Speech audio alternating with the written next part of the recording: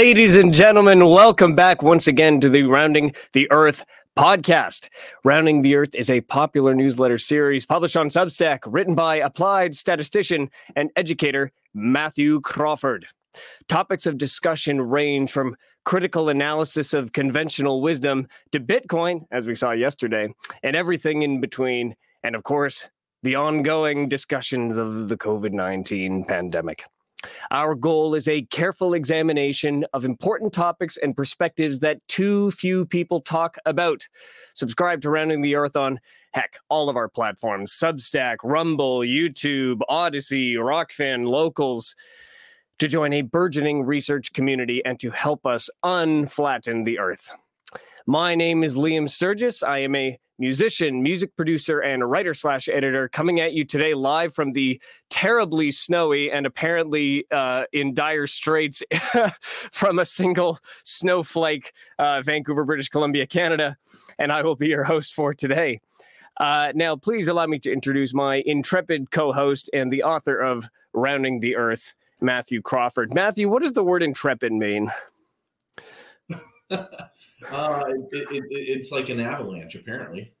Yes. There's a meme that I meant to pull up that I'll see if I can grab. I won't spoil it, but I looked outside and there's about 8 inches of snow, which you would not believe the disaster that poses for the average driver here.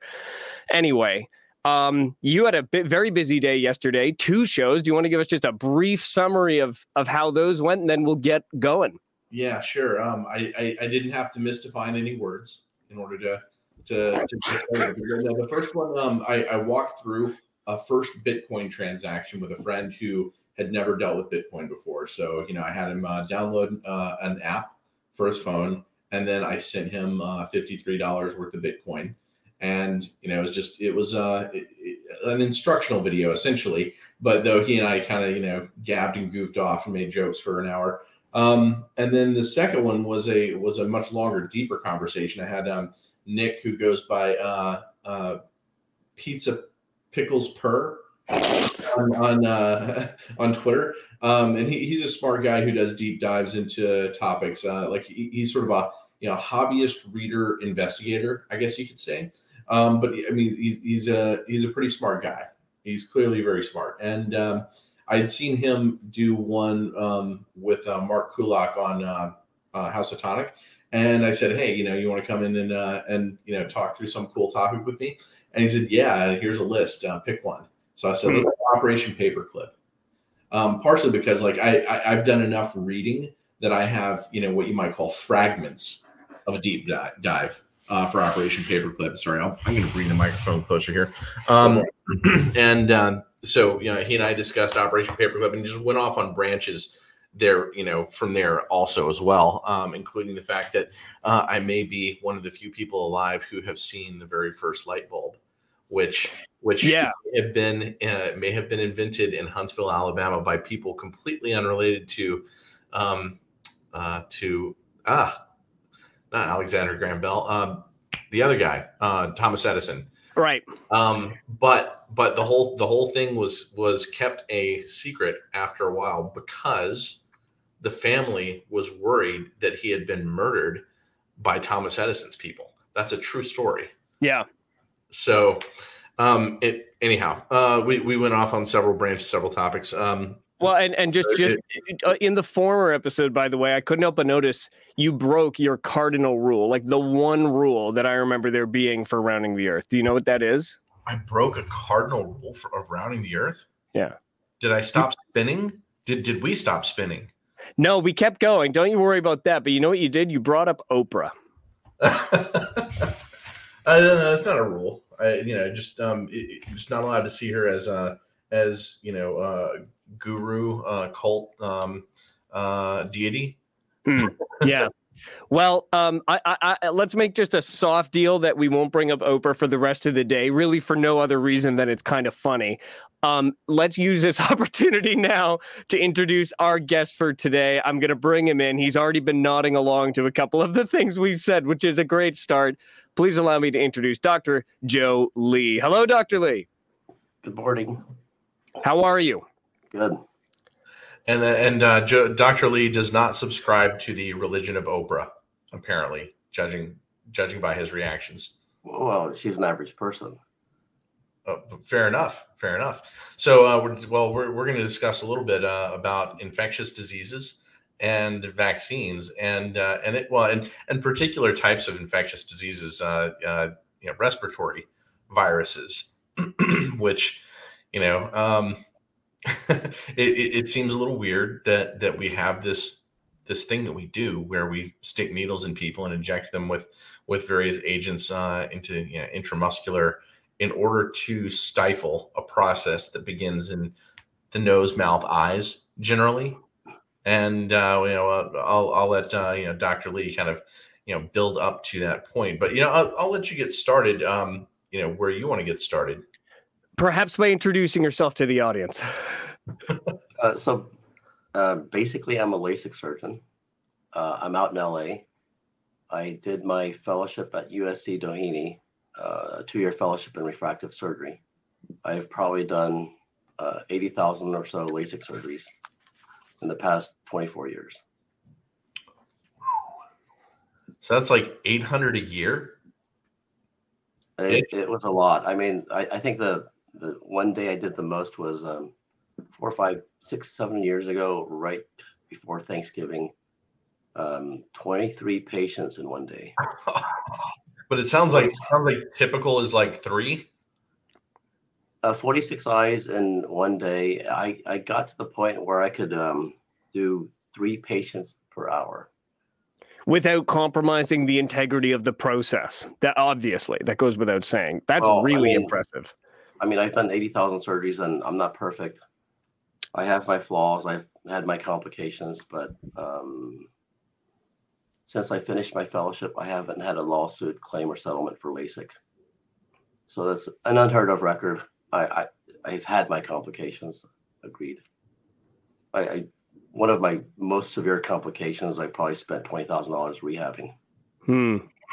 Yeah, that's a gutsy conversation to begin with. To even talk about making mistakes for a surgeon. I know that a lot of surgeons are not real eager to even bring up their mistakes, but of course nobody's perfect, like you said, and doing surgery is certainly not a simple thing. But that's very interesting that you would go there so quickly. That's a humility that we would not expect very often in surgery. So maybe that sets the tone for what we're going to talk about today. Surgery, being a surgeon, it's a lot of surgeons operate on patients that are knocked out under general anesthesia. I had to operate on patients that were wide awake and on their eyeball. And they see you coming. And they see you coming.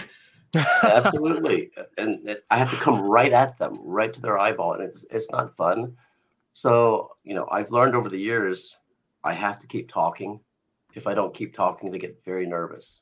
I can't joke around with my staff because anything I say, they're going to remember. And they're going to wonder, why did you say that to your staff? Why were you talking about the weather? Why did you make that joke? I mean, I remember once I accidentally made a joke. He laid down on the table. We were getting ready to do surgery. And he had such a big forehead. And I said, "You look like RoboCop with your helmet off." and then, it's just off the cuff remark. He started laughing. And my tech started laughing. And we just went round and round and laughed for a while. And then, of course, we got down to the business of doing his eye surgery. And, I did a pretty good job, but he needed an enhancement, which happens, 10, 20% of the time. Now, if he had been an unreasonable person, he could have always said, well, you know what? All you were doing was joking around and you didn't focus on my eye. And now I need a touch up. He was decent. He was good. And I did his touch up and he did fine. But that taught me a really invaluable lesson. I have to stay professional no matter what, because, for me, I do it all the time, but they're going to remember everything I say. And so I have to be very careful about what I say. That's it. I feel like I did surgery on him. So I learned my lesson and I stay very professional. Now, if I ever say something off the cuff or whatever, I want to kid around, I do it after the surgery. then it doesn't matter, because then they're like, you already did it. So this is one of the things about doing surgery. You have to, and it's not fun. And other surgeons get to turn on the music, make jokes with their staff, and they all do this because the patient is under general anesthesia. But my patients are wide awake. Right. I'm very careful about that. Yeah, I had the opposite experience. I was a patient one time and making jokes that didn't seem to be appreciated. I had a kidney stone, and I was taken to a hospital. And this is in Birmingham, Alabama area. I'm actually going to name the hospital because other than the fact that the nurse seemed kind of cranky, didn't want to laugh at my jokes, it was actually a surprisingly good hospital experience. So I'll name it. It was Brookwood Medical Center. And so I'm at Brookwood Medical Center, and they give me morphine. It's the only time in my life I've ever had morphine. Of course, I don't have to explain the pain involved in what was going on. And it was exactly the relief that I needed, right? And so, the whole rest of the time, going into to do scanning and whatever, I just start making jokes because that's just sort of my personality. It's like, especially well, if I can, if I'm awake enough, I have the cognizance, I'm probably looking for some way to just sort of like make light of a difficult situation. So, yeah, you're loopy too. Like you're on morphine. Yeah, I was also, right, but it would have been the same either way, right? So, but the nurse, the guy who was wheeling me around, he just, for whatever reason, he just didn't seem like it was the day he wanted to hear any laughter or. Well, from the surgeon standpoint, it's very, very critical to be professional. And I've done LASIK for a lot of surgeons, a lot of physicians.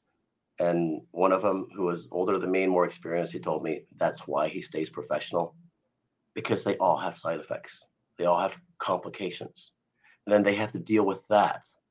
And so imagine having made light of everything and joked around, and then the patient has a severe complication.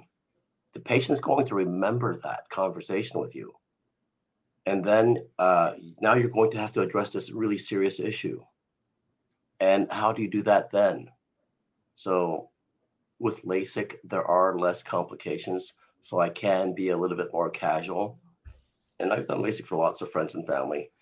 But, serious surgery, you can't do that. Right. Yeah, not if they're awake. Well, today, we invited you on because I saw your discussion. I'd seen you on Twitter just a little bit, and there was somebody who had poked me and said, "Oh, you should interview Dr. Lee."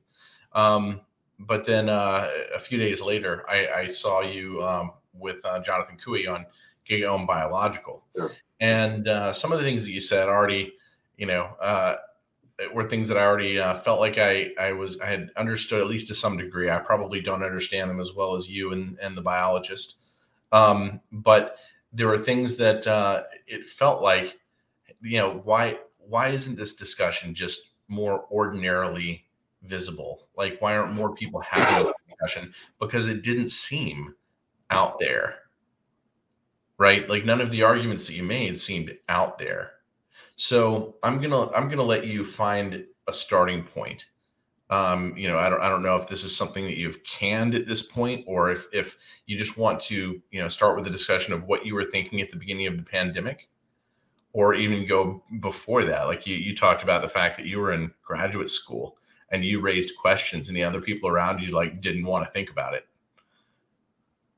Well, basically my whole life, I've been fighting the system. So that's not new for me. Nonstop fighting everyone. Starting from college, I remember I got a bad grade on a subject that I didn't think I deserved. And I got a C in systems physiology, and my tests were A's. And I felt the professor was not being fair. So I fought him hard, went up all the way to the ombudsman. He was a chairman of the biology department, and I lost. He ended up giving me a C. But then I had to apply to medical school, and it was required to have the pre-med committee chairman recommendation. And he was the pre-med committee chairman. So I applied to the top 15 medical schools. I got waitlisted everywhere. When I went to my University of Chicago interview, I remember the secretary telling me, you know, I am not supposed to show you your letter of recommendation, but I'm going to show you because I've never seen a recommendation like this. And so she shows me, and it's one page. And in the middle of the page, it says, Joe is an average student. And that's all that was on there. So my whole life, I've been fighting the system. I just don't like unfairness. I just despise unfairness. And it's everywhere. So I have a hard time with that. And yet I got waitlisted everywhere. I remember I didn't even go to my Duke interview because I said, what's the point? Once I saw that letter, I'm like, no one's going to accept me anyways. And then University of Michigan, I was on the wait list, and I got in off the wait list. And that's how I went to medical school. But I was that close to not making it. That's really interesting. The average student who's done 80,000 LASIK surgeries without a lawsuit. So, you know, people have an agenda. Everyone has an agenda. And he didn't like me because I remember the reason why he gave me a C. He said in his syllabus, lab grades cannot hurt your grade. They can only help. So I didn't go to lab. Just didn't go. And then he hurt my grade. Now, he was thinking, you violated the spirit of the law. The spirit of the law is, you know, I want people not to be stressed over the lab experience and just dig in and don't worry about getting something wrong. My whole life, it's interesting. My whole life, I've had issues with labs. Everywhere I went, I got in trouble because of labs. And I do more research in my head than anyone I know. But I've always gotten in trouble with labs. I mean, at Michigan, I didn't like gross anatomy. I just despised it, the smell of the cadaver, and I didn't like the whole experience, and I don't like death. I had an issue with death. So I think after the first 3 or 4 lab sessions, I didn't go for a year. And at the end of the year, you know, you have to go take your practical exam, and they tag everything, and you have to go identify everything. And the lab TA says, I haven't seen you here. And I just try to avoid him. And then the professor of the class calls me up. I remember his name, Burkle. He's written anatomy textbooks. He goes, Joe, is that correct? That you haven't been going to the lab? Now, I'm quick on my feet. And I said, you know, if I say yes, he has to fail me. If I say no, there will be a big investigation, and they'll know that I didn't go. So I just didn't answer. 10 seconds later, he goes, well, don't do it again. Of course, I'm not going to do it again. And he passed me. So I'm probably the only one in the history of University of Michigan Medical School that only went to 3 lab sessions in gross anatomy for the whole year and still passed. But so I've had an issue with labs my whole life. Everywhere I went, I had issues with lab. But really, I don't like the lab experience because all the answers are there. I like the unknown. I like the mystery. But a canned lab experiment where everything is known and you're going to redo it, I just didn't like that experience. You know, I remember organic chemistry. You have to do this 3 unknown thing where you have to figure out these chemicals or white compounds, and you have to figure out what they are. Instantly, I realized, compress it, the crystals, put it through the IR machine, and there's a fingerprint that comes out. That printout, it's 100%, 99.9%. So I just did that. And those were my 3 unknowns. And that's all I did. It took me 1 hour to finish the whole semester of organic chemistry. So labs are a weird issue for me. I've had issues my whole life with labs, and I do more research in my mind than anyone I know. And yet I've always had issues with, and then during medical school, I got the Howard Hughes Fellowship for medical students, which is, you know, they give out 3 a year. So I go do the proctor who was in charge of the lab, Steve Weiss. He was a Young Investigator of the Year award. He was a big guy. Journal of Clinical Immunology chief editor, I think, I don't know when. And he would yell at me nonstop, yell at me, yell at me, yell at me. And every time we had a group lab meeting, he would yell at me. He was known to make medical students cry. I didn't feel like crying. I'm like, you know a lot more than I do, clearly. I'm very confident in my rational ability, but I don't know all this data that you do. How would I? I'm a medical student. And basically, towards the end, it wasn't even towards the end. It was at 6 months I started realizing there's too much corruption in research. He is harassing me and beating me up and emotionally just traumatizing me. Now, for other PhDs, what are they going to do? They're going to make up data to give it to him because he wants positive data. He's not telling me to do that, but he is so pushing me that what else would I do? And I'm like, but I'm a medical student. I can just leave and go back to med school and be a doctor. But the PhDs, they can't do that. They actually, they can keep them in there for 9 years, 8 years. And in order for them to get out, they have to publish positive data. Well, how often will research be positive? You're mostly going to get negative data. So that was, my whole life in academia. I was never in academia, in academics. My whole life. I had this issue with labs. And I realized that research can be too corrupt. And by nature, I'm not trusting anyways.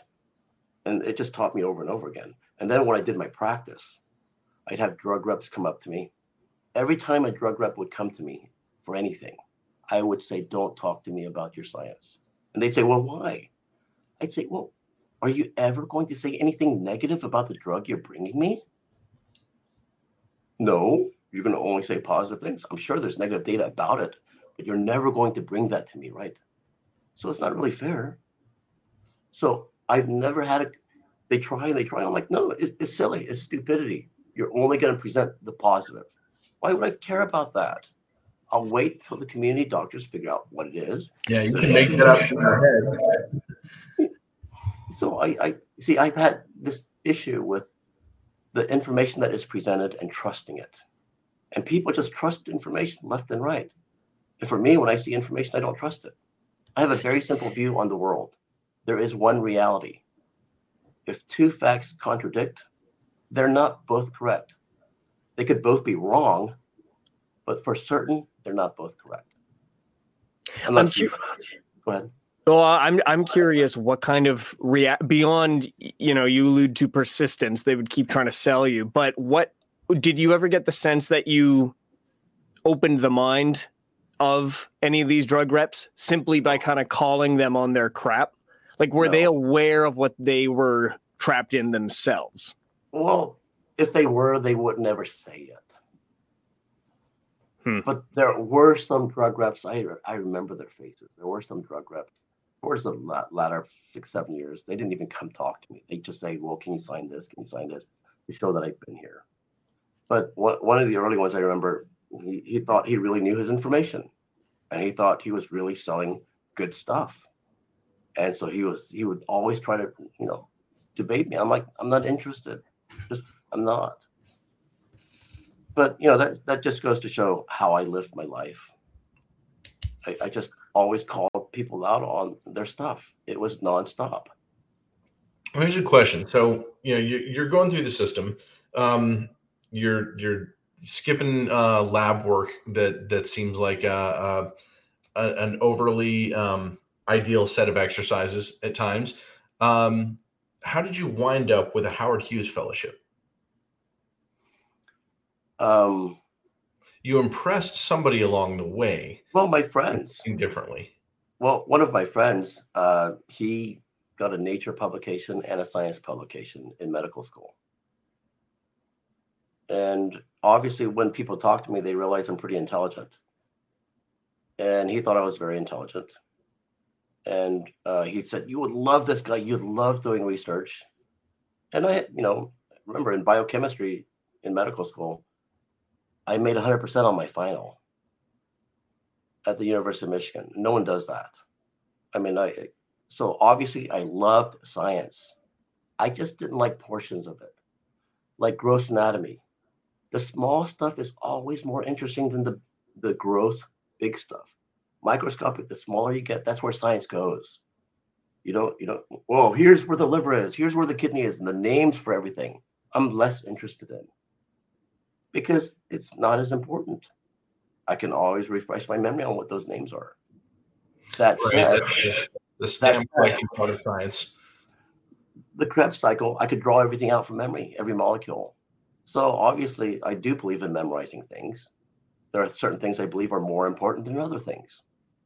And I thought gross anatomy was not very important. So when I took my board exam, my part 1, there's at least 10, 12 sections on it. My gross anatomy score was right in the middle, mediocre 50 percentile at best.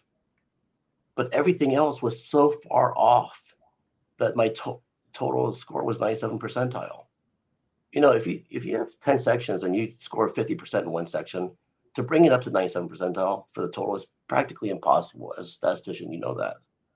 But I was off the chart for microbiology, physiology, pharmacology. So see, pharmacology and microbiology, those were two of my favorite areas. And this is exactly what this is. But it's on the molecular level. And that's where all the magic happens. It doesn't happen because you know exactly how many blood vessels go into the liver and what their names are. There's no magic there ever. It doesn't, who won the football game by how many points. It's never going to be relevant for anything in the future, and I knew it. And so I don't know any sports trivia. I always tune out. Don't know it. I just don't. I remember like certain celebrity names when they annoy me, like Jennifer Aniston when she hated the anti-vaxxers. And I'm like, so she doesn't even know how to think, and she's concluding this, right?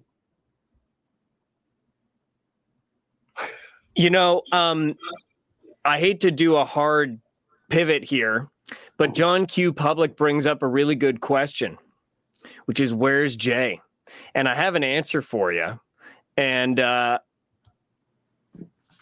I see we've got some private 1020. Oh, see, now this is where I catch up on the private chat, and Jay says, don't get me in for a little while. I'm going to bring Jay in because he's laughing. Hey, Jay. Hello, ladies and gentlemen. Hi, Joseph. How are you? Can you hear me? Yeah. Good.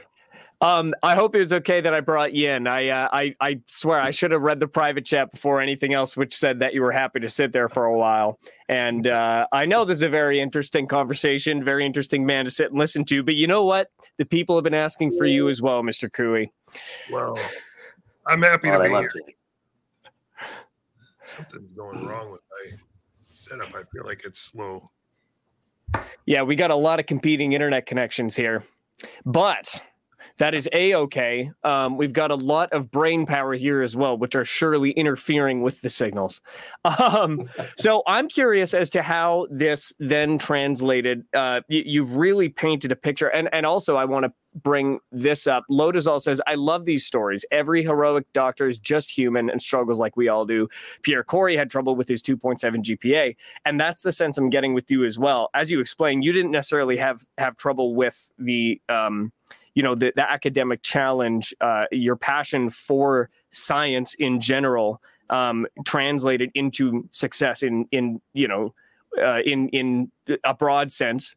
And I think, though, what's coming through is the human nature of you. And I think that is a common trait, as Lodazol says, between a lot of the people that non-scientific folks like myself are now immediately attracted to over the last couple of years, because we identify in a way that the TV doctors can't possibly do. They really seem like robots a lot of the time. And they seem like the ones who attended every single lab, maybe did well academically, but they certainly checked all the boxes. But what have they really learned? And what have they really accomplished to change people's lives for the better? Right. So I think Lotus will compliment you here. Yeah. To me, that's what happens over and over again. It's a difference between what's fundamental and what's for display. And it comes up in every discussion on everything I do in my life. what is fundamental and what is for display. And, you know, Darwin says, oh, our genetic makeup determines our offspring. And Lamarck said, well, no, the phenotype determines the offspring. And in some way, Lamarck is correct. And I can't do that part very well, the display part, the phenotype part, the part where you do the marketing, because I like fundamentals too much. But the marketing part, like, you know, a girl who's really pretty and does her makeup and does all her phenotype perfectly is going to get a better set of better genes from a more capable guy. And then her offspring is actually going to reflect that. So the phenotype does affect the offspring. But so for me, it's always this issue between fundamental and display. And it comes up in everything that I do. And I lean so much towards the fundamental because to me, the display part is a lie, it's a deception. But it's always there and it's always going to be used. I just don't use it well, and I never have. And I don't think that's my core skill, and I'm not going to be able to do it well later. Or maybe it becomes a lie the moment we start paying attention to it.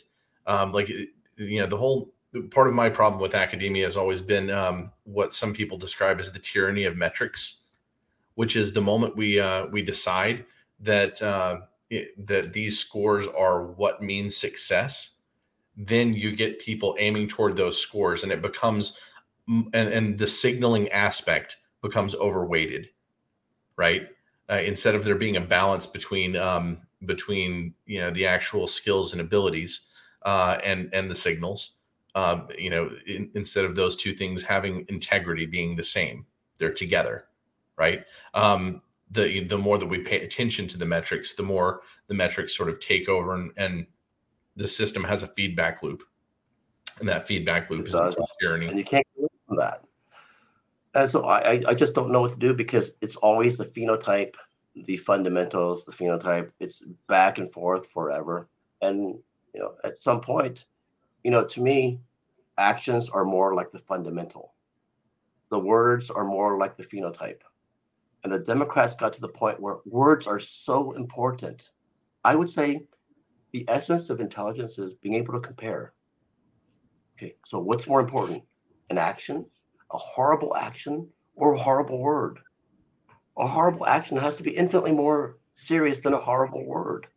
But they started focusing so much on words, the phenotype, the display, that they lost sight of the fundamentals. And but then, of course, then those people who pay attention to the phenotype, they get the grant money, they have livelihoods, their children can thrive. And so is the phenotype really that important? It is. But then at some point, there's a breaking point where the fundamental has to come into play. And when you get to the point where your words are so important that you think words are more important than injecting shit into children, there's a paradigm shift. And now everything is broken and it has to go back. And I'm not saying words aren't important. I'm not saying we should let our children get bullied. But I'm saying that fundamentals have to be the core. Now, I was just scrolling your Twitter, and you're a self-declared anti-vaxxer. Is that fair to say? Yeah. So I'm curious what that means. So how did you go from this, or the background you just laid out, the entire premise of your thinking, and the way you live your scientific and personal life? So what led you into thinking deeply about vaccines, and how do we translate now into this topic of virology and immunology? Give us the story there. What have you discovered? What led you to discover it?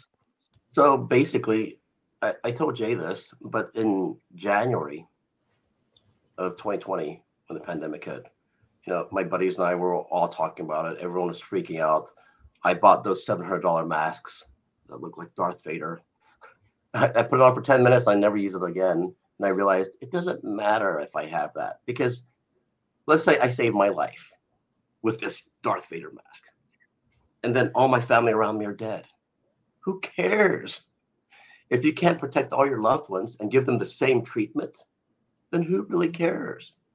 So basically, I said, something else is going on.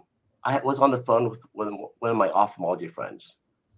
And in 3 minutes, less than 3 minutes, I figured everything out. I said, look, sometimes I get a cold, a rhinovirus. When I get a rhinovirus, I know that virus infects my cell. It can replicate, leave that cell, infect other cells. And it's infected at least 10,000 cells because I can feel it. Now, why would that cycle ever stop? If it can infect my first cell, why wouldn't it be able to infect on and on and on and on? Why wouldn't it just keep going forever? Something changed. And if I can understand what changed to prevent it from infecting cells, to prevent it from replicating, and I said, it can't be the antibody. Why? Because when I get that sore throat sometimes in 4 days, I'm over it, completely over it. And I know that. That's my fact. I know that. That's my experience. Antibodies can never form in 4 days. Couldn't have been the antibody. I said, I'm going to exclude the antibody and then figure out why this occurs. So I imagined I'm a cell. The virus injects its RNA into my cell. To me, what is that viral RNA inside my cell? What is it? It's the enemy. What should I do to it? What do you normally do to enemies? You destroy it. What else do you do to enemies? You try to learn about it so you don't accidentally help it. You do not want to aid the enemy. What else? Once you figure this out, how to destroy it, how to not help it, you tell all the friendly cells how to fight the enemy. Those were the 3 principles. I discussed that, went back to my room, got on the computer, looked it up, found everything one by one. What destroys RNA? Ribonuclease enzymes. Is there any other molecule known to man that destroys RNA within a human cell? Nothing. No one's even proposed another option. The only thing known to destroy RNA within a cell, ribonuclease enzymes. No one even has another option, alternative. No one's even proposed, well, how about this? How about that? Nothing. Okay, so that's how you destroy ribonuclease enzymes. 2, what does it want to do? It wants to become protein. RNA always wants to become protein. That's what the enemy wants to do. Well, you cannot feed it then. 3, how do you tell all the other cells to fight this? So interferon gets produced, runs around to all the other cells. When interferon binds to interferon receptors, the other cells know not to grow. Can I stop you there for just a moment? Sure. One of the most baffling things to me during the entire pandemic, there are papers that are out that have been out since September 2020. And these papers, there have been various estimates, but let's say something like 1 in 400 people have an autointerferon antibody disorder. A particular one. I don't know the names of these things well, but that one disorder seemed to be associated with perhaps 20% of all COVID deaths. Well, that's exactly what I would say. And yeah, that's the communication mechanism, right? And yes. and this bothers me so much because I feel like especially going into vaccination, like nobody said, let's test for risk factors or, what is this? Even worse, as I learned more about how, holding back medicine, right? Like, if you actually died of COVID, like 50% of COVID deaths involve pneumonia. But the truth is, we called a lot of things COVID deaths that really weren't. So probably almost all of them, right? Like flu deaths, almost all flu deaths are pneumonia deaths. Sure. It's probably the same thing with COVID. And so when you think about it that way, that what might have been, 20% of COVID cases, maybe that was 40% of actual COVID deaths. Of course, because they didn't test all that. Involved this one disorder that we could have tested for that only 1 in 400 people have. And if you didn't have it, the need for vaccination, assuming that they were excellent vaccines was very, very small, minimal at best. Well, obviously, if you're leading the response to the pandemic, we would have done different things much differently. Fauci doesn't know what he's doing. Fauci, his main goal is to support the companies that are making money.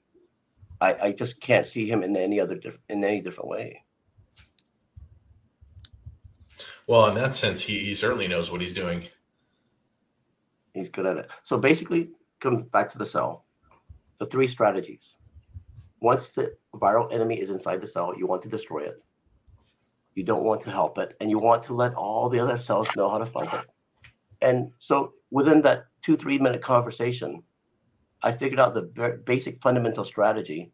And so again, fundamentals, right? So I excluded antibodies from that. And then as I studied more and more, I realized these antibodies, wow, the lung is an airspace. The body is 70% water. If our lungs aren't protected by a essentially waterproof barrier that can stop water from getting in, if water gets in, we drown. We're not drowning. So this lung barrier can stop water molecules, which are 18 Daltons. A Dalton is basically a proton. So this lung barrier can stop a molecule like water, H2O. Oxygen has 16 protons, hydrogen 1. That's 18 protons. A COVID antibody has 145,000 protons. It is gargantuan. How is it going to get through this lung barrier? Because these are the incontrovertible facts. 1, the antibody is made on the outside of the lung barrier in the blood and lymph. 2, there does exist a lung barrier that is very tight and can stop water. 3, the lung cells infected by COVID are on the inside of this lung barrier. So the lung barrier separates the medication, the neutralizing antibody, from the lung cells that are being infected by COVID. And what is the path through? There isn't a path. Then how does it help? So basically, when I figured all this out, I told my mentor, who's a director of Offload Hopkins, and he listened quietly for 10, 15 minutes. And then he tells me, Joe, I think you're going to be going to Stockholm. And we've chatted for the past 2.5 years, every month or two, nonstop. And he's been a true source of encouragement and emotional support for me, because I did feel very, very crazy many, many times. Like what I explained to the NIH directors, I call them up, the CDC directors, and I have chats with them and I explain to them, and then they just hang up on me. I mean, what does it take to get through to these people that there's a huge medical mistake and you're potentially killing people with this when there is no benefit? Well, you're right. There's a discrepancy, not just between the public's understanding and the scientific community, but even within the scientific community. And there's a comment from Johnny Nice here. Geert van den Bosch says B1A cells can produce pretty useful antibodies quite quickly. And of course, he qualifies. Johnny's not saying it's just antibodies that stop an infection. So Jay and Joseph, can you guys first explain what Geert van den Bosch is alleging here, and then either, connect what this is with what we're saying? What are B1A cells? What are B1A cells? Do you know? Do they make IgA or do they make IgG? I don't know what he's talking about here. Geert van den Bosch is selling the same story that Joseph and I are basically trying to refute now, that antibodies that aren't in the mucosal layer can have any effect on a respiratory virus. And so if he's talking about B cells that are in the mucosal layer that make non-specific antibodies like IgM, I'm sure it's true. But I think Joseph's main point, and it's a very valid one, is that even in natural infections of coronavirus, it's very common not to find a seroprevalence change, simply because of all these other mechanisms that defend us from these viruses long before any adaptive immune response is triggered. That's probably the most important thing to understand about what Joseph is teaching us, is that all of these barriers and defenses need to be usurped before any of the responsive immune response is going to be triggered. And so the vast majority of the time, viruses never reach that place. They never reach that stage. And it is this, redefinition of what respiratory viruses do and how they do it that what I wanted to circle back on quickly, just I think it ties this stuff together, is what you guys were talking about when I jumped in, which is this idea of words and these being different than action. One of the things that maybe Joseph meant to cover but didn't really explicitly say was that it wasn't only the argument about what words to use, but the very definition of them. And even C.S. Lewis has talked about how once we don't have words with strict definitions that we can all agree on, we can't even really communicate with one another or argue anymore. And that's one of the fundamental things they did with the biology here. Everything Jay says, I just love. My daughter, before she went to college, one of the lessons I want to tell people, and I make a very strong point of exactly what Jay just said. Let's say I define the word evil. 100% evil is annihilation of the human race. There are no more people. If that's my definition of evil, okay, so there's a lot of bad things that happen on Earth. And I don't want to pick any of them because I don't want to, somebody say politically, I'm okay. So World Trade Centers, they went down. Okay, whoever did that, are they 100% evil? Compared to, 7 billion people being gone, 5,000 souls died, bless their heart, but it can't be 100% evil. So if every word had a percentage in front of it, we would communicate a lot better. Jay loves it. But, to me, everything in life is great. Everything I see is great. Everything I approach is great. When somebody comes up with a question for me, if they want to debate anything, I already know how to defeat them because they're using words in a black and white way. And I see where they're using it in a gray way, but they think it's black and white.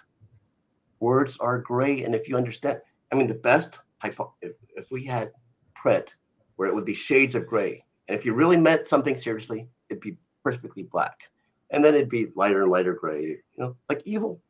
I told my daughter, the moment you think you know words, you're not thinking correctly because every word assumes 100%, and it never is.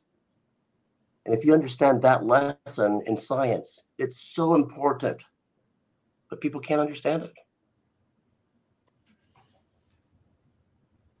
I wonder if at some point we could identify a time when this wasn't true, though, because I feel like the precision of vocabulary when you look back in history or read historical writing was much, much higher. You didn't have synonyms because synonyms were words that meant close to the same, but not quite.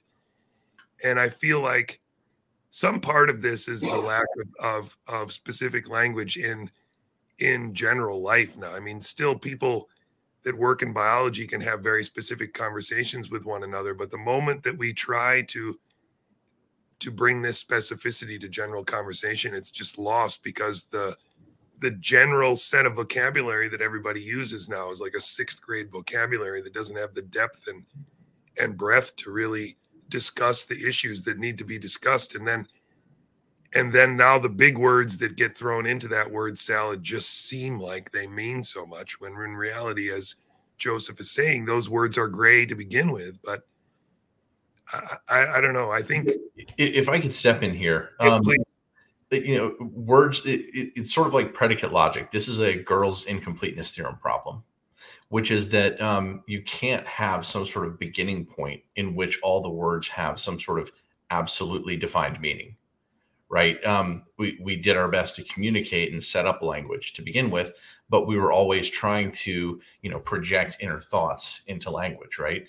And project them at each other. I think that what used to take place in science is that more of the people who were scientists, when they were very, very few, and it was not a discipline that had been, infected itself so much, you had the intention of communicating, and just that intention alone, right, to convey your meaning leads people to find the right words for that situation in the moment.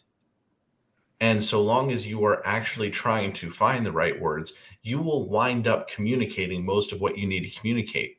On the other hand, science has become such a corrupted institution. If we want to call it an institution, it shouldn't even be called an institution. It's not. We created this institution, and then it was corrupted, right? Perhaps it was created to corrupt, or these things go hand in hand. But it's when the political gamesmanship that involves so much wordplay in language. It's when that becomes part of science, and they go hand in hand.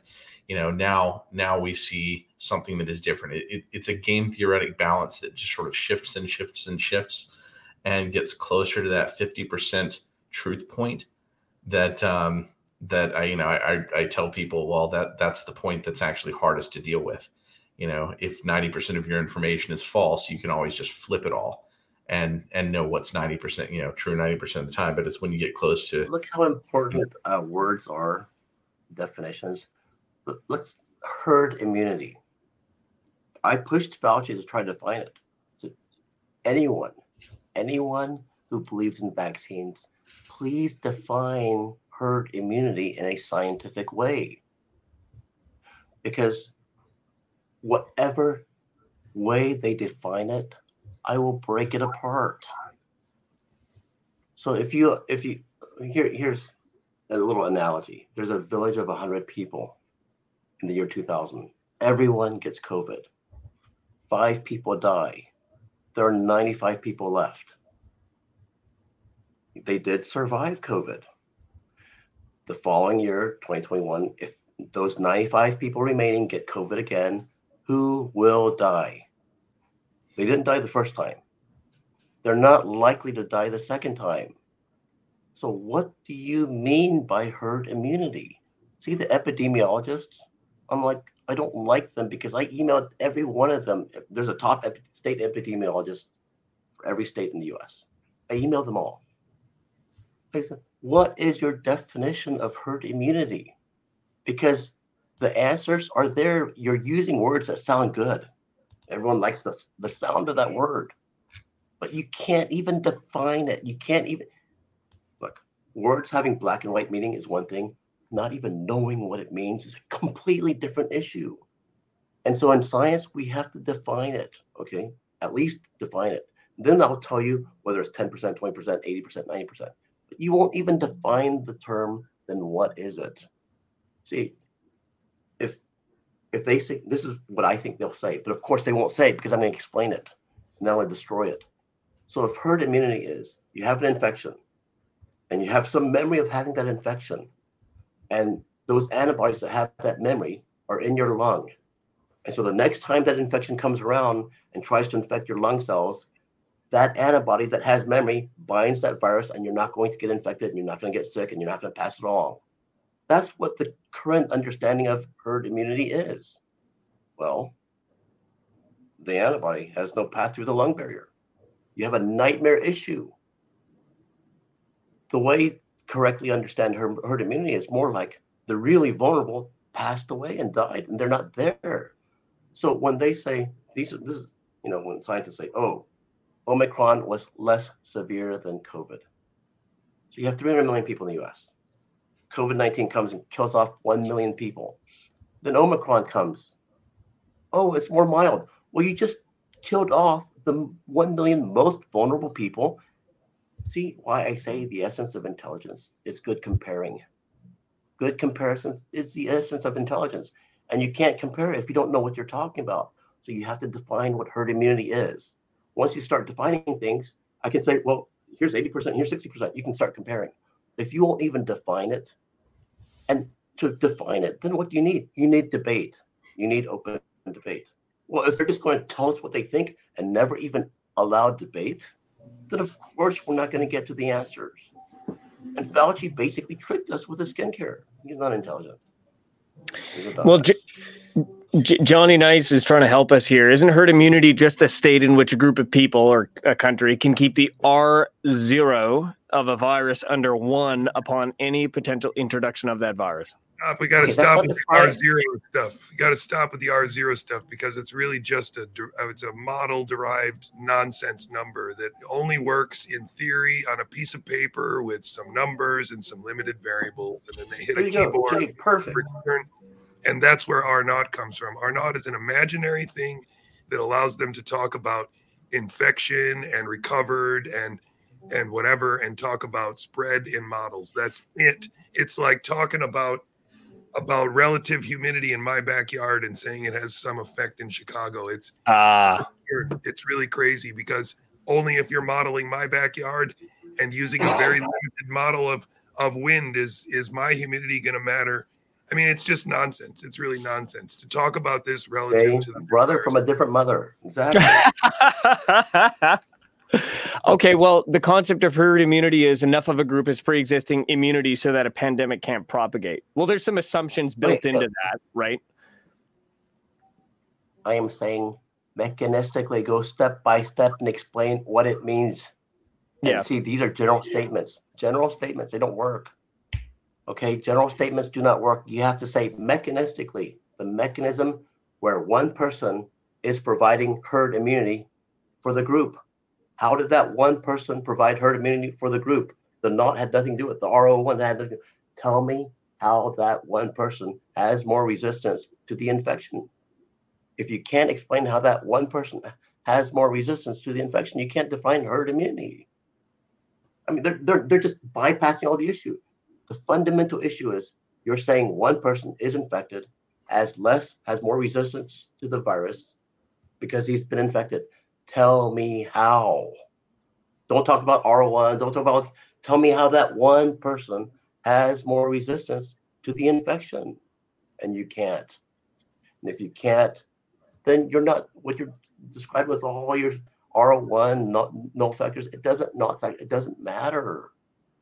You have to break it down mechanistically, and this is why this B lymphocyte and T lymphocyte. Oh, those cells have memory. And that's why it's so interesting, because there are 300 million lung cells. And you think these T cells have memory, they're trained. And they're going to go interview every one of these lung cells, 300 million, and figure out which ones are sick and which ones to destroy, and at what level they're going to destroy it. What are you saying these lymphocytes actually have? And you would have to do that every 2 days. This is, okay.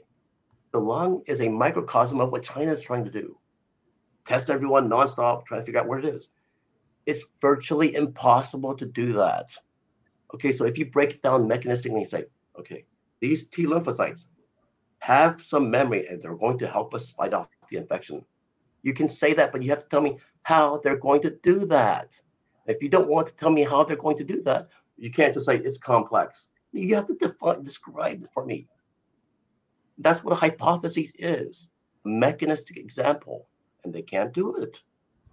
And I know it can't be done because if the T lymphocytes are somehow trained on COVID-19, but not COVID-20, not COVID-21, they're trained. They have all this memory, all the T lymphocytes. They're going to interview 300 million lung cells every 2 days. Please tell me how you're doing this. And they can't. See, this is the issue with science. When a group of scientists think we're above you guys, we made our own language, you guys don't know what language we're talking about, so don't discuss with us because you're an idiot and you don't know anything. Okay, so then this feeling built up over and over and over again. And every other area in science is afraid to comment on another area of science, which is why later I'm going to destroy quantum physics. Well, what you're clearly missing is COVID-23 called ahead and told them that this time it would work and this time it would make sense. That's the key part you're missing. If you had told me that before, I would have known. Exactly. I appreciate that. You should have told me that before I went off on this little thing rant. Okay, well, here's another thing, and I think this refers to Geert Vanden Bosch's initial premise as well. Is the other angle valid? The problem is the immune-compromised mutation generators. I don't even know what that means. I think he's saying, patients who allow recombination, maybe more specific wording of that idea.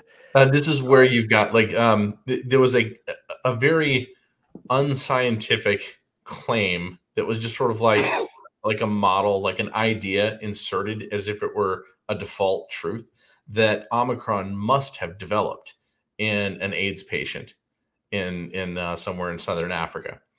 It was so just asserted into the ether that it just seemed like a psyop from the beginning.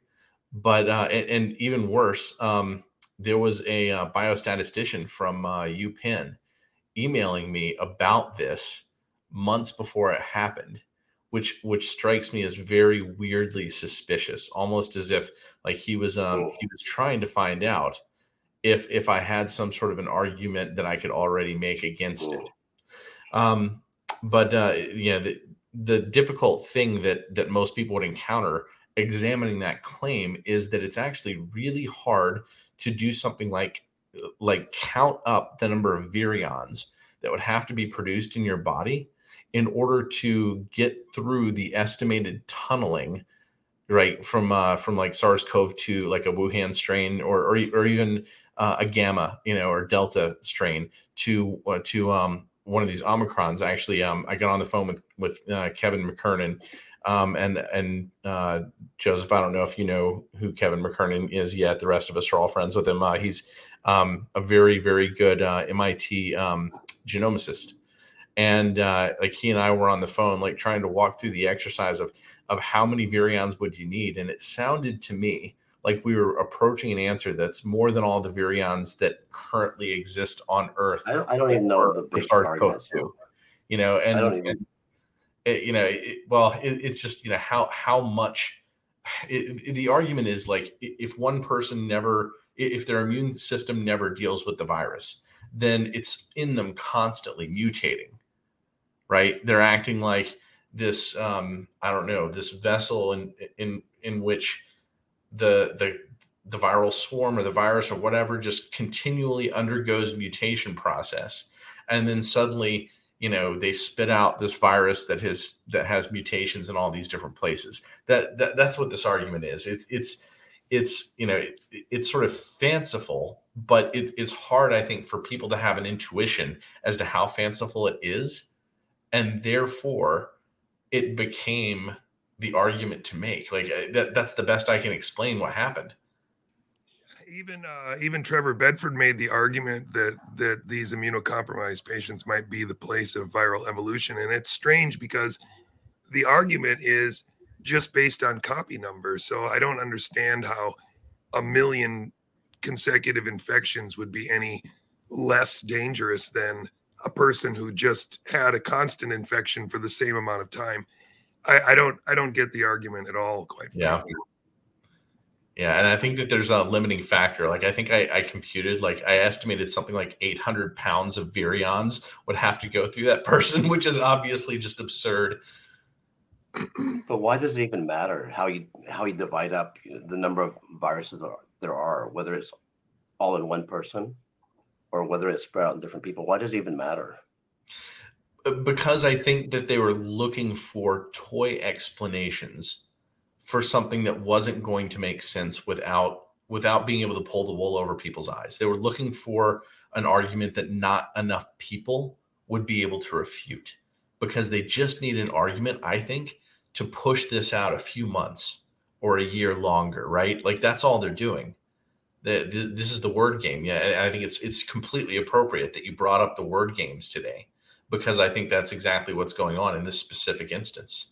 I really think that's what they're going to do with China. In China now, because they're saying that no one was infected in China in the first 2 years, but now there's a BA7 over there that's sweeping the nation. That's going to change in China and become relevant to us again, of course.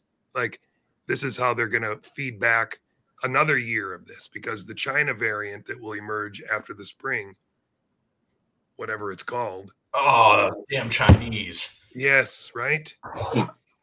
Well, what do you make of the fact that it's now coming up on Christmas, and thus far, Canada, the U.S., everything, like there have been no further restrictions added. Things are being repealed. Legal challenges are mounting that start to look really promising, at least in premise as a symbol.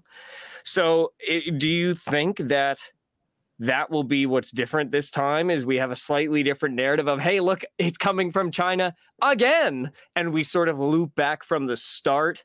And I guess we're coming up on the spring. So you could literally have this resume in March 2023. What are your guys' view on why it is that this year so far, this winter, has not brought back the same things? Do you think there is a narrative being set up that requires or is convenient to account, for this winter not needing to go back into these crazy lockdowns? I don't know if that made sense. What do you guys think? Well, basically in February of 2021, I wrote Fauci a 73-page letter explaining this whole thing, everything.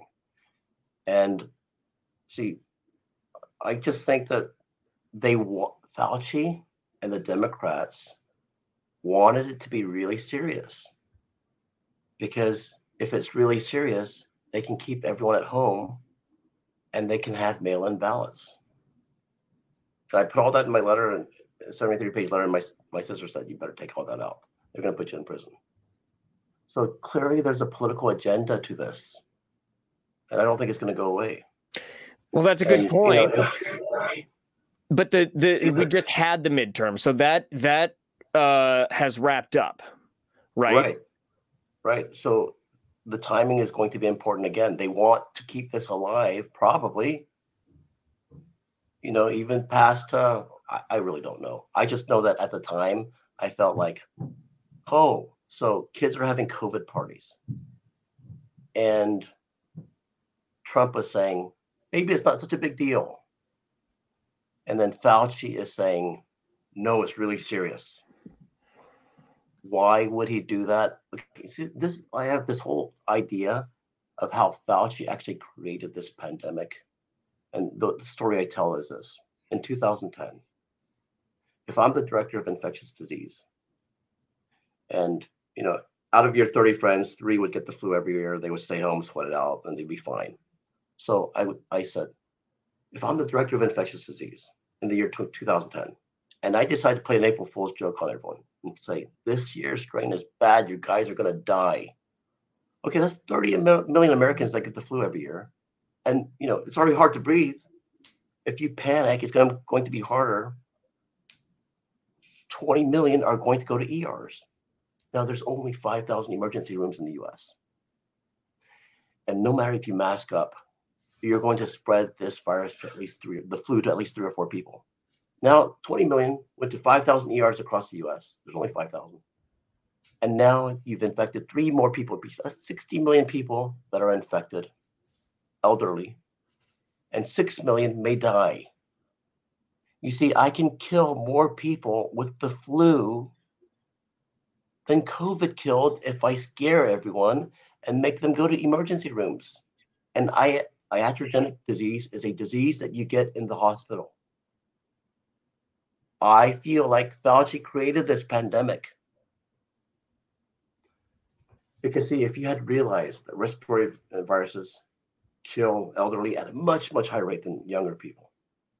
And everyone knows Cuomo screwed up when he sent patients back to nursing homes. That's a tiny little mistake compared to the one Fauci committed. He sent young, healthy patients with COVID to 5,000 emergency rooms and infected our elderly. He's the one that created this pandemic. He's the one that killed all these people. If you really understand a respiratory virus, almost all of them kill elderly at a much higher rate than the young. What you should have done is, do what Trump said, oh, it doesn't look so serious. It wasn't so serious. Keep young people with COVID away from elderly, and the best place you can institute that policy is in the emergency room. Actually have the young people who are too scared with COVID, who really want to go see a doctor, different hospitals from the elderly, a separate hospital just for them. We wouldn't have had this pandemic nearly this big if Fauci had been using his little brain instead of worrying about how to make money for big pharma. And I spelled it all out. I spelled all this out for him in 73 pages. I wrote it all out and spelled it out for him, February 2021, with a copyright. Yeah, there were. And he sent me a letter, and I sent him a letter in October 2020 saying, "Hey, look, there's a problem with this blood-lung barrier. Your antibody can't get in." He gave that information to Dr. Herb Belding, who responded to me in a 2-page email. And then I responded back to them with a 73-page letter. So it's going to be very hard for him to say, I didn't get it. Fauci created this problem. This whole thing is silly. Okay, respiratory viruses. We evolved with respiratory viruses. Okay, so this is how it starts. Many scientists believe that respiratory viruses, RNA viruses, the RNA world, the RNA virus came before we did. Okay, so then the DNA cell comes, and that's where we come from, the DNA cell. So you have the DNA cell. How is it going to fight off the RNA virus? If it doesn't have a way to defeat this RNA virus, the DNA cell can never propagate. It had a ribonuclease enzyme that destroys RNA. Now, the DNA cell has DNA that makes RNA, that makes protein. If the RNA virus takes over it's all its functions, it can't survive. Every DNA cell on Earth has a ribonuclease enzyme. Now, this is how interesting it gets. Okay, so we're made of complex feedback loops. For example, if my blood sugar is 300, what do I need? I need insulin. So I first need to make RNA for insulin. Then that RNA for insulin makes insulin, and my blood sugar comes down to 100. Well, what happens if I don't cut up that RNA for insulin? I make more and more insulin, my blood sugar goes to 0, and I'm dead. Every feedback loop in our body requires an off switch. Feedback loops are important. We are complex because of feedback loops. We're not mechanical parts. We don't have mechanical switches. Our master off switch for every protein product in our body is a ribonuclease enzyme. It shuts it off. So what enabled us to have complex feedback loops? Ribonuclease enzyme, which is the off. Why did we evolve that ribonuclease enzyme? Because of the RNA virus. So then what really created us and allowed our evolution to occur to the point where we're sentient and aware and have millions and millions of complex feedback loops in our body? The RNA virus is the reason why we evolved the ribonuclease enzyme, is the reason why we have this off switch, master off switch, is the reason why we are able to have complex feedback loops and control our insulin. So now in our body, did we evolve in the presence of oxygen? Yes. Did we evolve in the presence of sunlight? Yes. Did we evolve with water? Yes. And we need all three of those things because we evolved with it. Did we evolve with RNA viruses? We did. And why do we need them still? Because we have 8 ribonuclease genes. Let's say I have 4 defective ones from my mom, and I have 3 defective ribonuclease genes from my dad. I've got 1 functional ribonuclease gene. That means my feedback loops, my controls, my off switch doesn't work, and I've got chronic illnesses, and I've got all sorts of problems. Is it good for me to have these 7 defective ribonuclease genes? It is not good. Is it good for humanity to have these defective ribonuclease genes? It is not. So we evolved with a ribonuclease. We evolved with RNA viruses. What do the RNA viruses do for us today? It prunes our human gene pool of defective ribonuclease genes, which will always occur. We need it still. To pretend that we don't need it and that we will do fine, we'll have more and more defective ribonuclease genes, more and more chronic illnesses, more and more weird feedback loop problems. And yes, if we do everything we can, then what happens is We prevented pain and suffering for this generation. We extended it for 10 generations down. If you're a true lover of humanity, you realize that when we evolved from this primordial cell all the way to where we are right now, every generation had pain and suffering. If you think you were going to eliminate pain and suffering, we're going to cause more pain and suffering downstream from us. We've got to take our share of pain and suffering. I'm not saying we should all die. I am saying if you understand the actual process whereby we overcome RNA viruses, you can facilitate Mother Nature and actually cause less death. But our leaders, they don't know shit. Our leaders are clueless. You know, I have this whole thread on what leaders are. Okay, I had to come up with a theory of personality because of this. Personality is 4 things. How much desire a person has? I have a lot. How much ability a person has? I have a lot. How much deception a person uses? I use very little because I don't need to use it. Now imagine if you're not very able. Oh yeah, the dog ate your homework. Your deception is going to be through the roof. So every leader out there that have a lot of desire, also they wouldn't be a leader. They have low ability. Their deception is through the roof. And then if I'm up against another leader and I have my real science and they have their lies are always more impressive. That's why they become leaders. So by definition, the theory of personality I came up with, how much desire a person has, how much ability a person has, and how much deception they use. Fear is another one.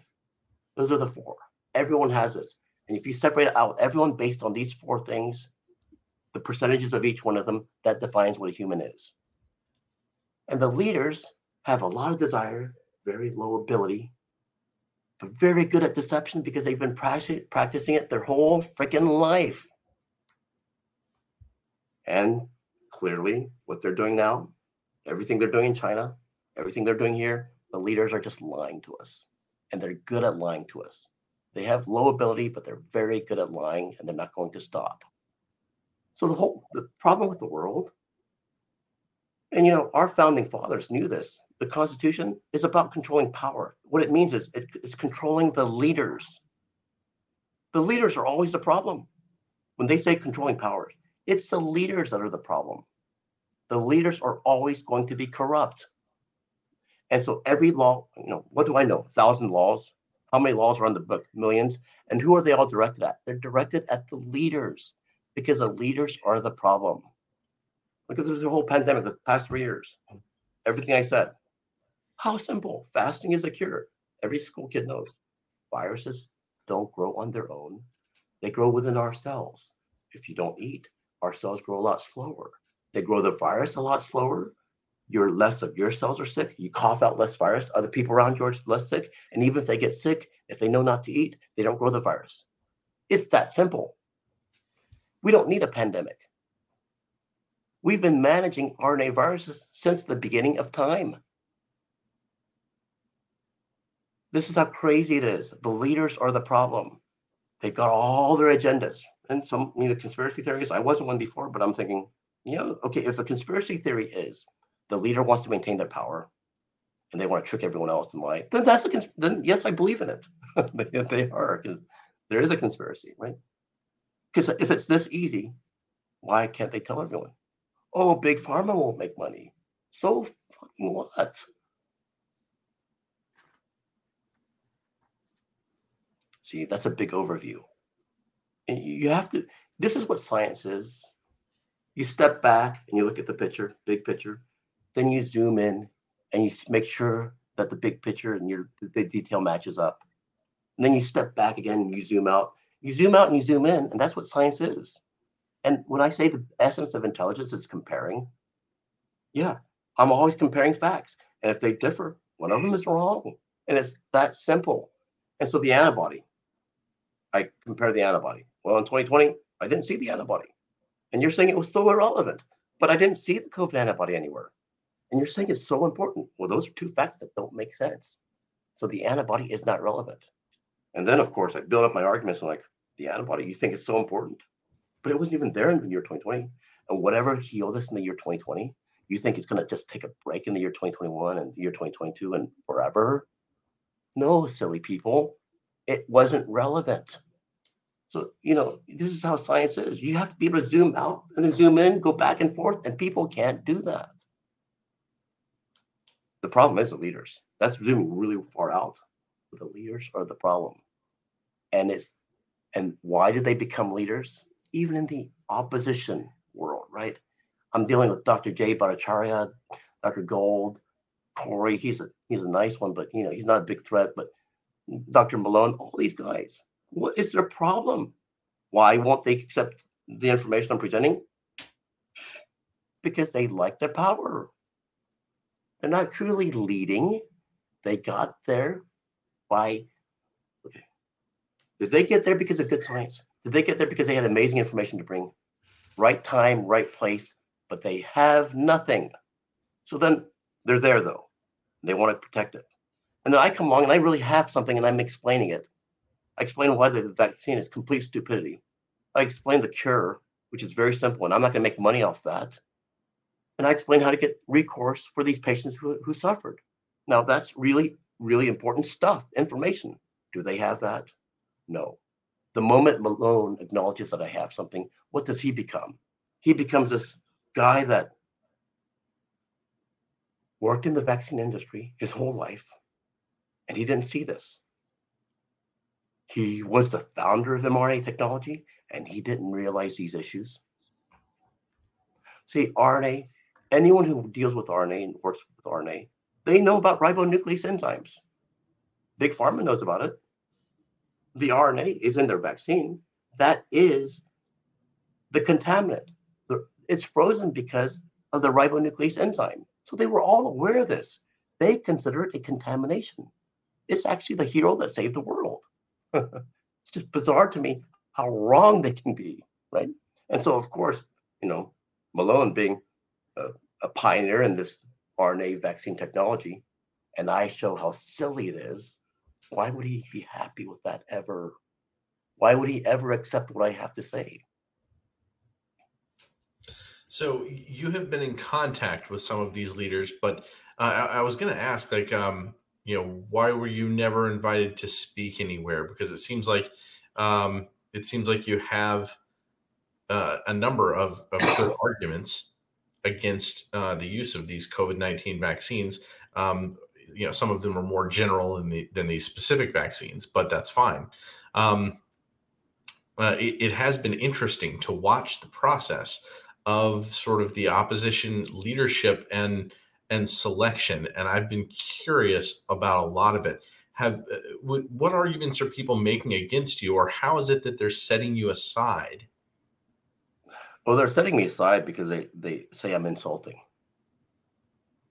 But remember, I wasn't in the scene because when I discovered all these issues, I really thought scientists would respond correctly to my assertions. So I spent most of the time dealing with the NIH, the FDA, CDC, trying to call everyone up, send them emails, alert them to the issues, because I thought that was the proper channel. The New England Journal of Medicine, I have a whole email trail with the chief editor. So this is what I was doing. I thought that was the appropriate way. I didn't even consider social media because I thought I had to go to the science leaders. Yeah. What else would I do? Steve Kirsch has one of the highest volume insults per day of any human I've ever dealt with on a regular basis. So it's interesting that the idea that you'd be set aside would be because of being insulting. It's almost as if being insulting, sometimes finding clever ways to be insulting is part of the game and everybody appreciates that. It sounds like a BS excuse, right? And at the very least, what a lot of people come to do is to pick one issue or pick one speech and perfect it, right? That seemed like when planners, people who run these sort of organizations and these events, a lot of times what they do is they'll call on an Ed Dowd because Ed comes and gives the same 5-minute presentation over and over for 3 months at a time. or 6 months at a time, right? And so he sounds great doing it, right? If somebody had given you that instruction, I'm sure that you could have canned your 5 minutes and talked on what it is that they wanted you to feel most comfortable with. I just not going to listen to them. I just don't buy. If somebody's telling you that it's because you're insulting, I guess I just don't buy it. Like there's something else going on. There's something political here. Like obviously, I know the reasons why. For example, I just want to say this real quick because I feel like I'm experiencing it myself, and I feel like JJ's experienced it. It's because you can't be controlled. Right. You can't be controlled. Right. So, I reached out to Senator Johnson's staff, had very nice conversations. They were very impressed. They were very happy. And, they took it to one of their doctors, and then all communication stopped. And, he has a couple of doctors he works with, Malone and Corey. Corey's too nice of a guy. Corey's just, 2.7 GPA or whatever he is. I just found out that today, but no.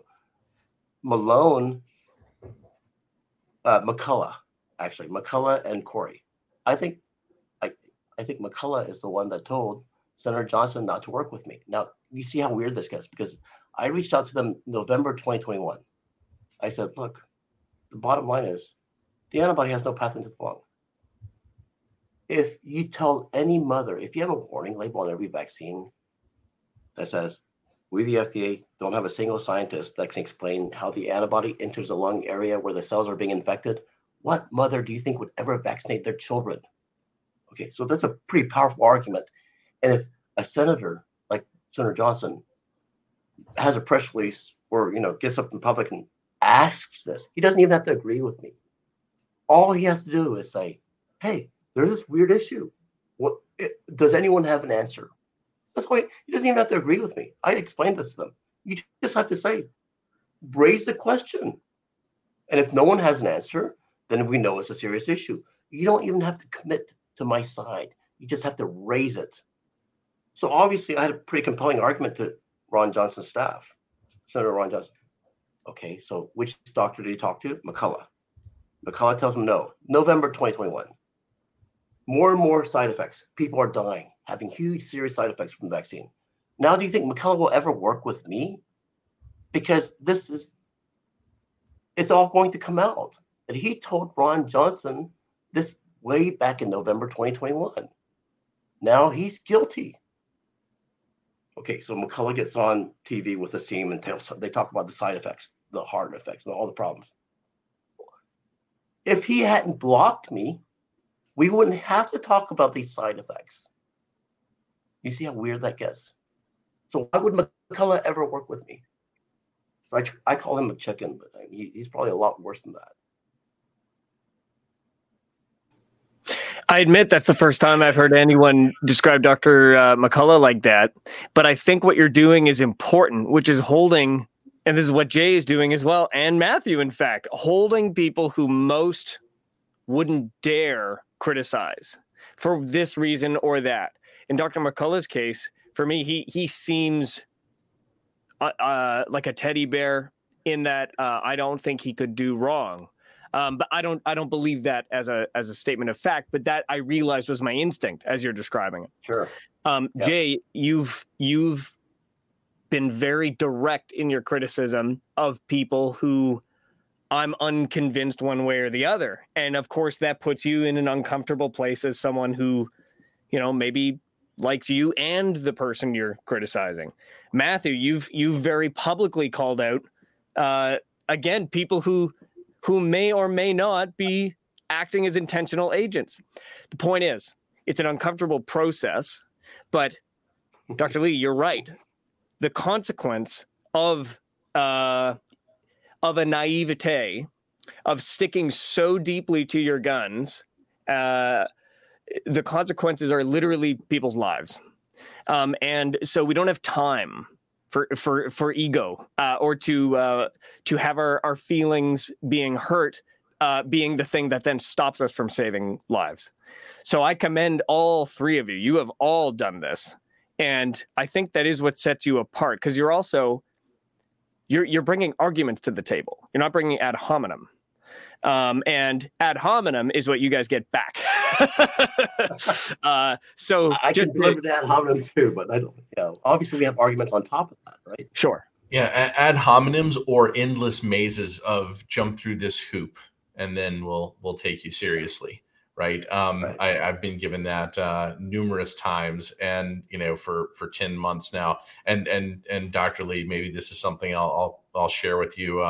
My audience has heard it, but I handle the statistics for the military health databases, and almost everything said about that publicly is wrong by our side, supposedly our side, right? It's all nonsense. So it's been a very, very weird experience.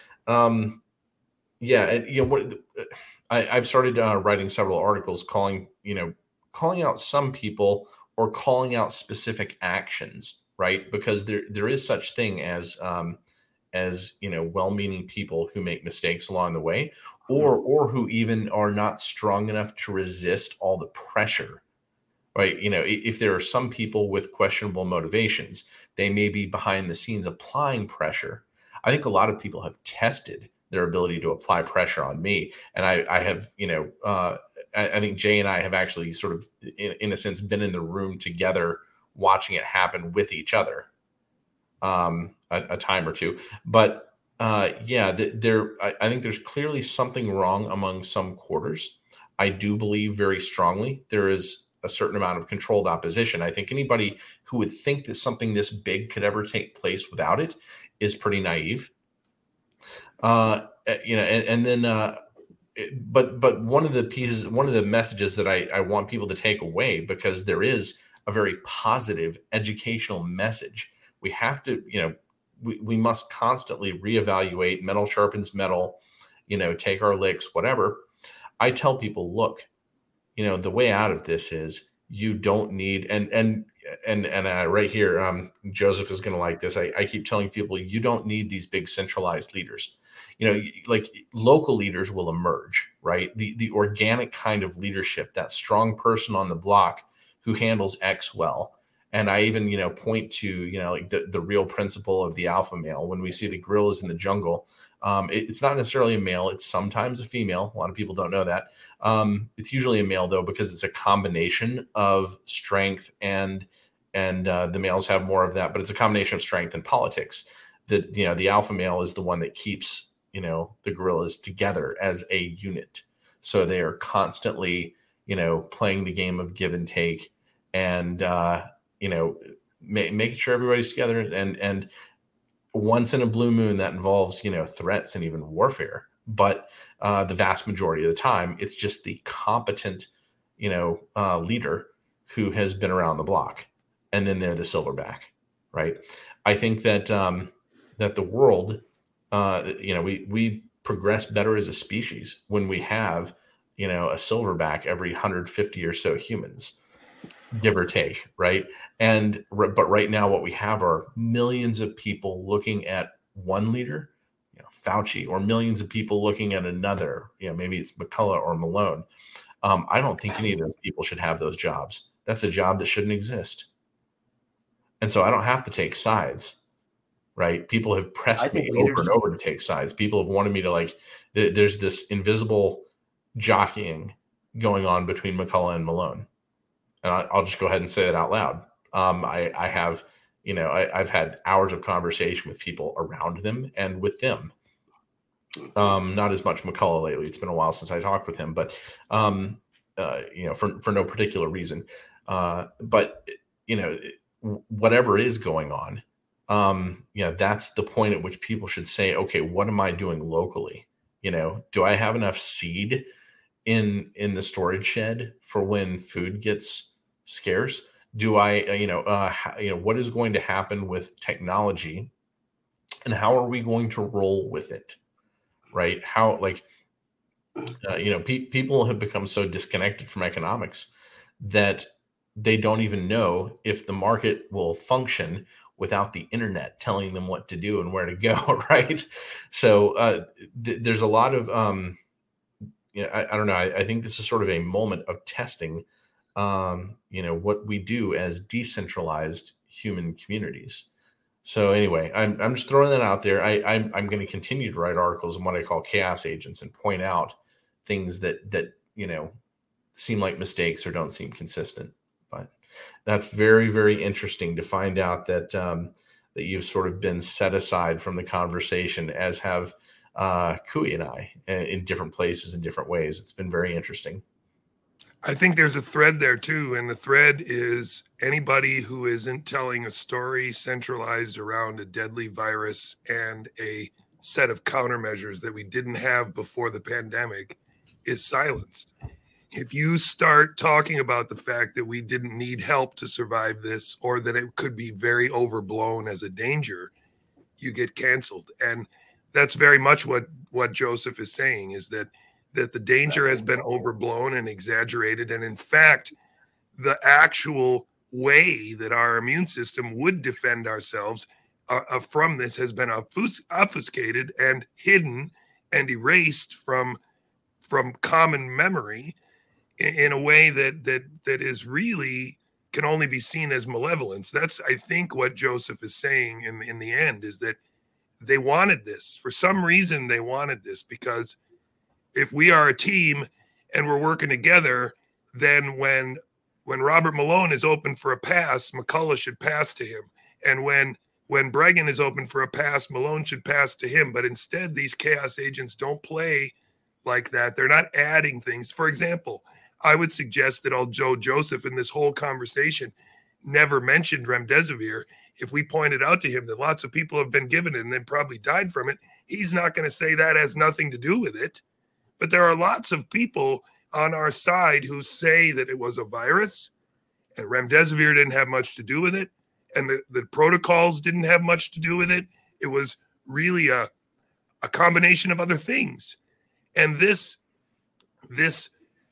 lack of ability to add up, that's the point. All of these points add together, but the chaos agents seem to want you to choose between them.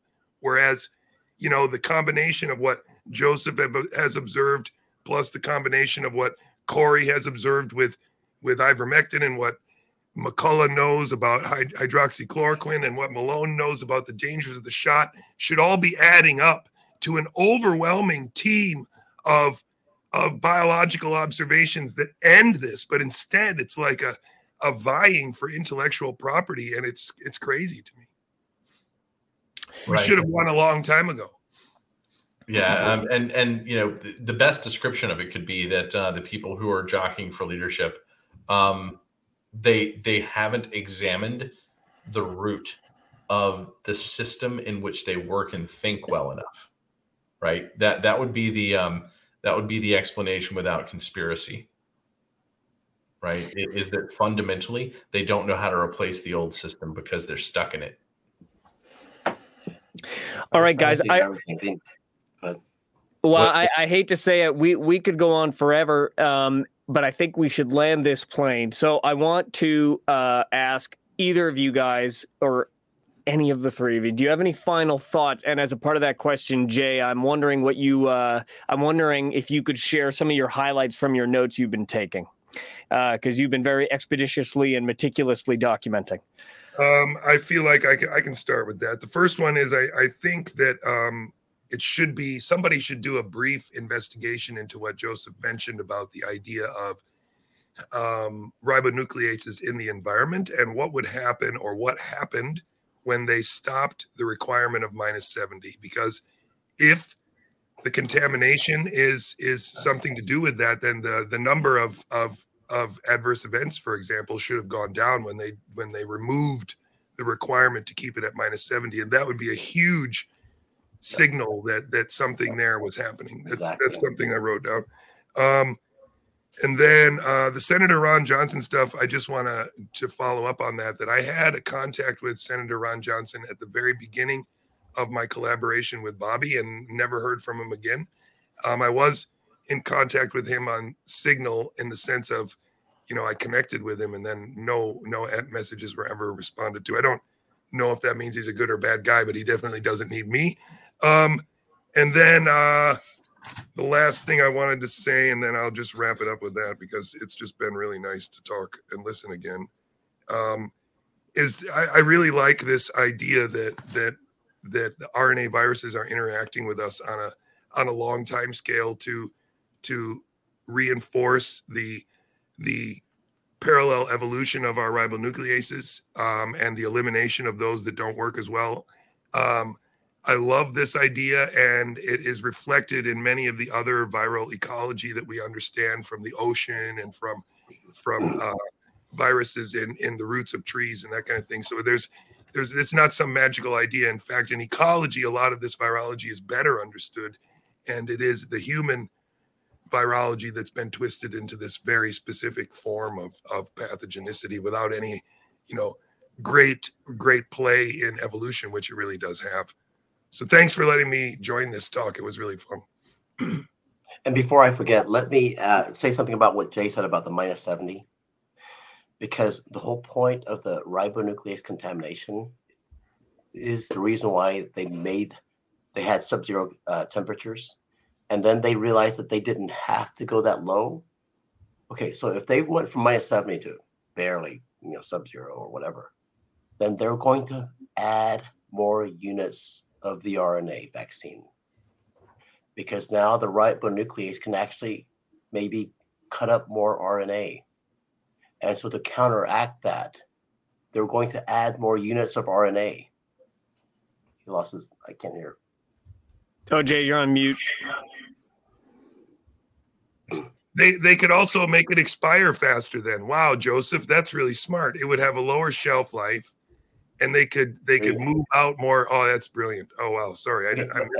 And you hit on the commercial aspect, but what I'm hitting on is if they actually had less than -70, -10, and they added more RNA vaccine, a lot more, but then there was no ribonuclease contamination in some of the vials.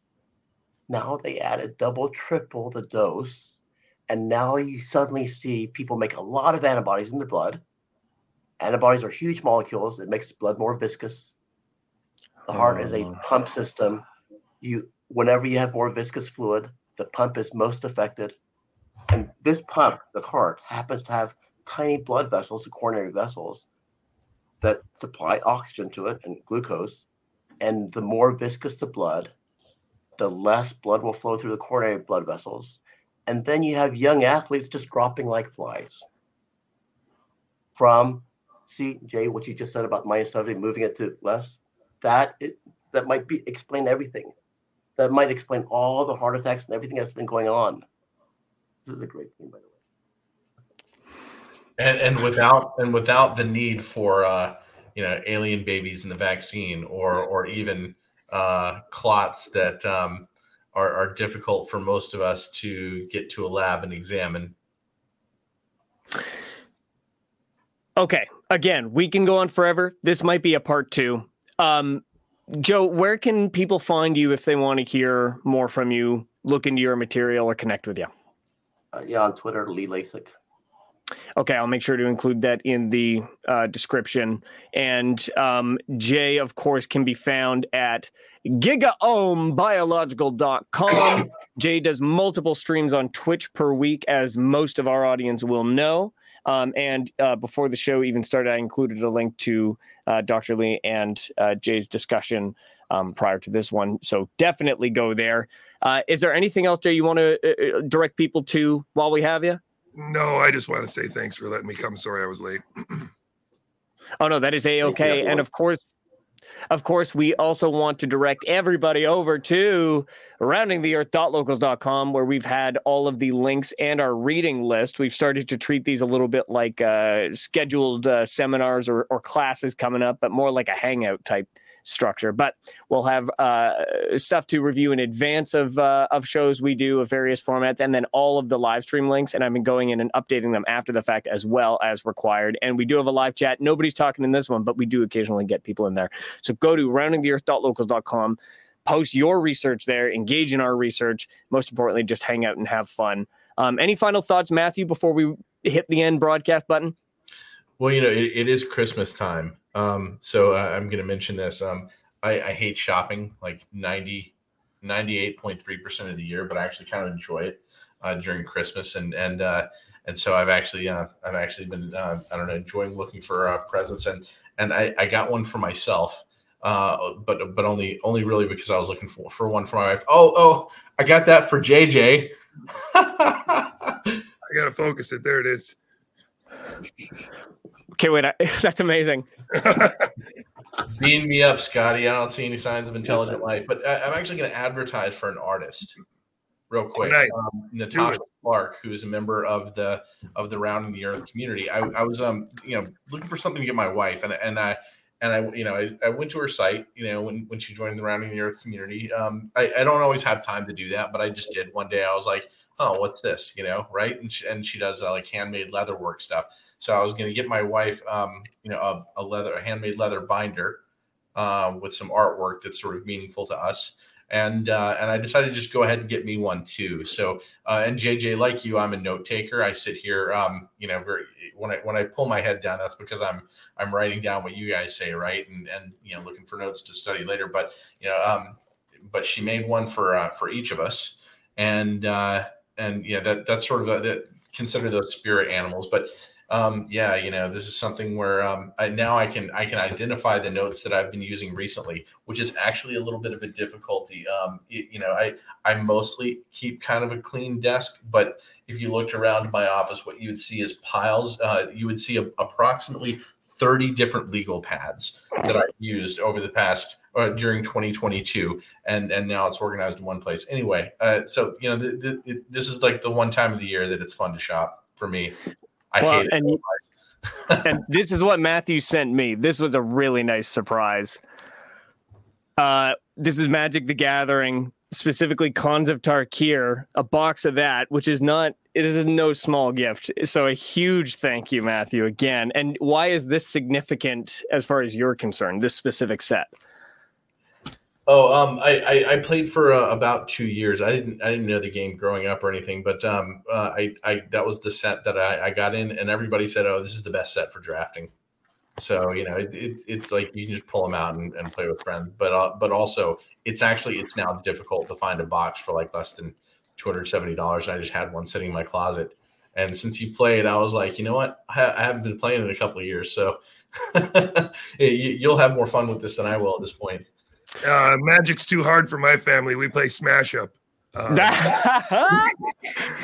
That's pretty fun. One day we're going to have to do Rounding the Earth round table gaming. I think that'd be a lot of fun as a special. We can play Smash Up. Less serious for sure. All right, guys. Well, on that note, Merry Christmas. I don't know if many, some of us might not necessarily have another in-depth conversation prior to Christmas. So Merry Christmas to you guys. Happy Hanukkah as well to those who celebrate that. And happy holidays. Thank you for a wonderful year of learning. This has been simply incredible. And I know I speak on behalf of everyone in the chat who you three and many others, every guest we've been able to have on Rounding the Earth has contributed to a stronger brain for I know for myself, for everyone else. And we're helping fix a pretty big problem that affects way more people than we'll ever know. Anyway, here's to an even better 2023. And be well. Have a wonderful holiday, hopefully with family and friends. And to those of you in Vancouver, stay safe, man. It's dirty out there. That white stuff just keeps piling up. All right. Merry Christmas.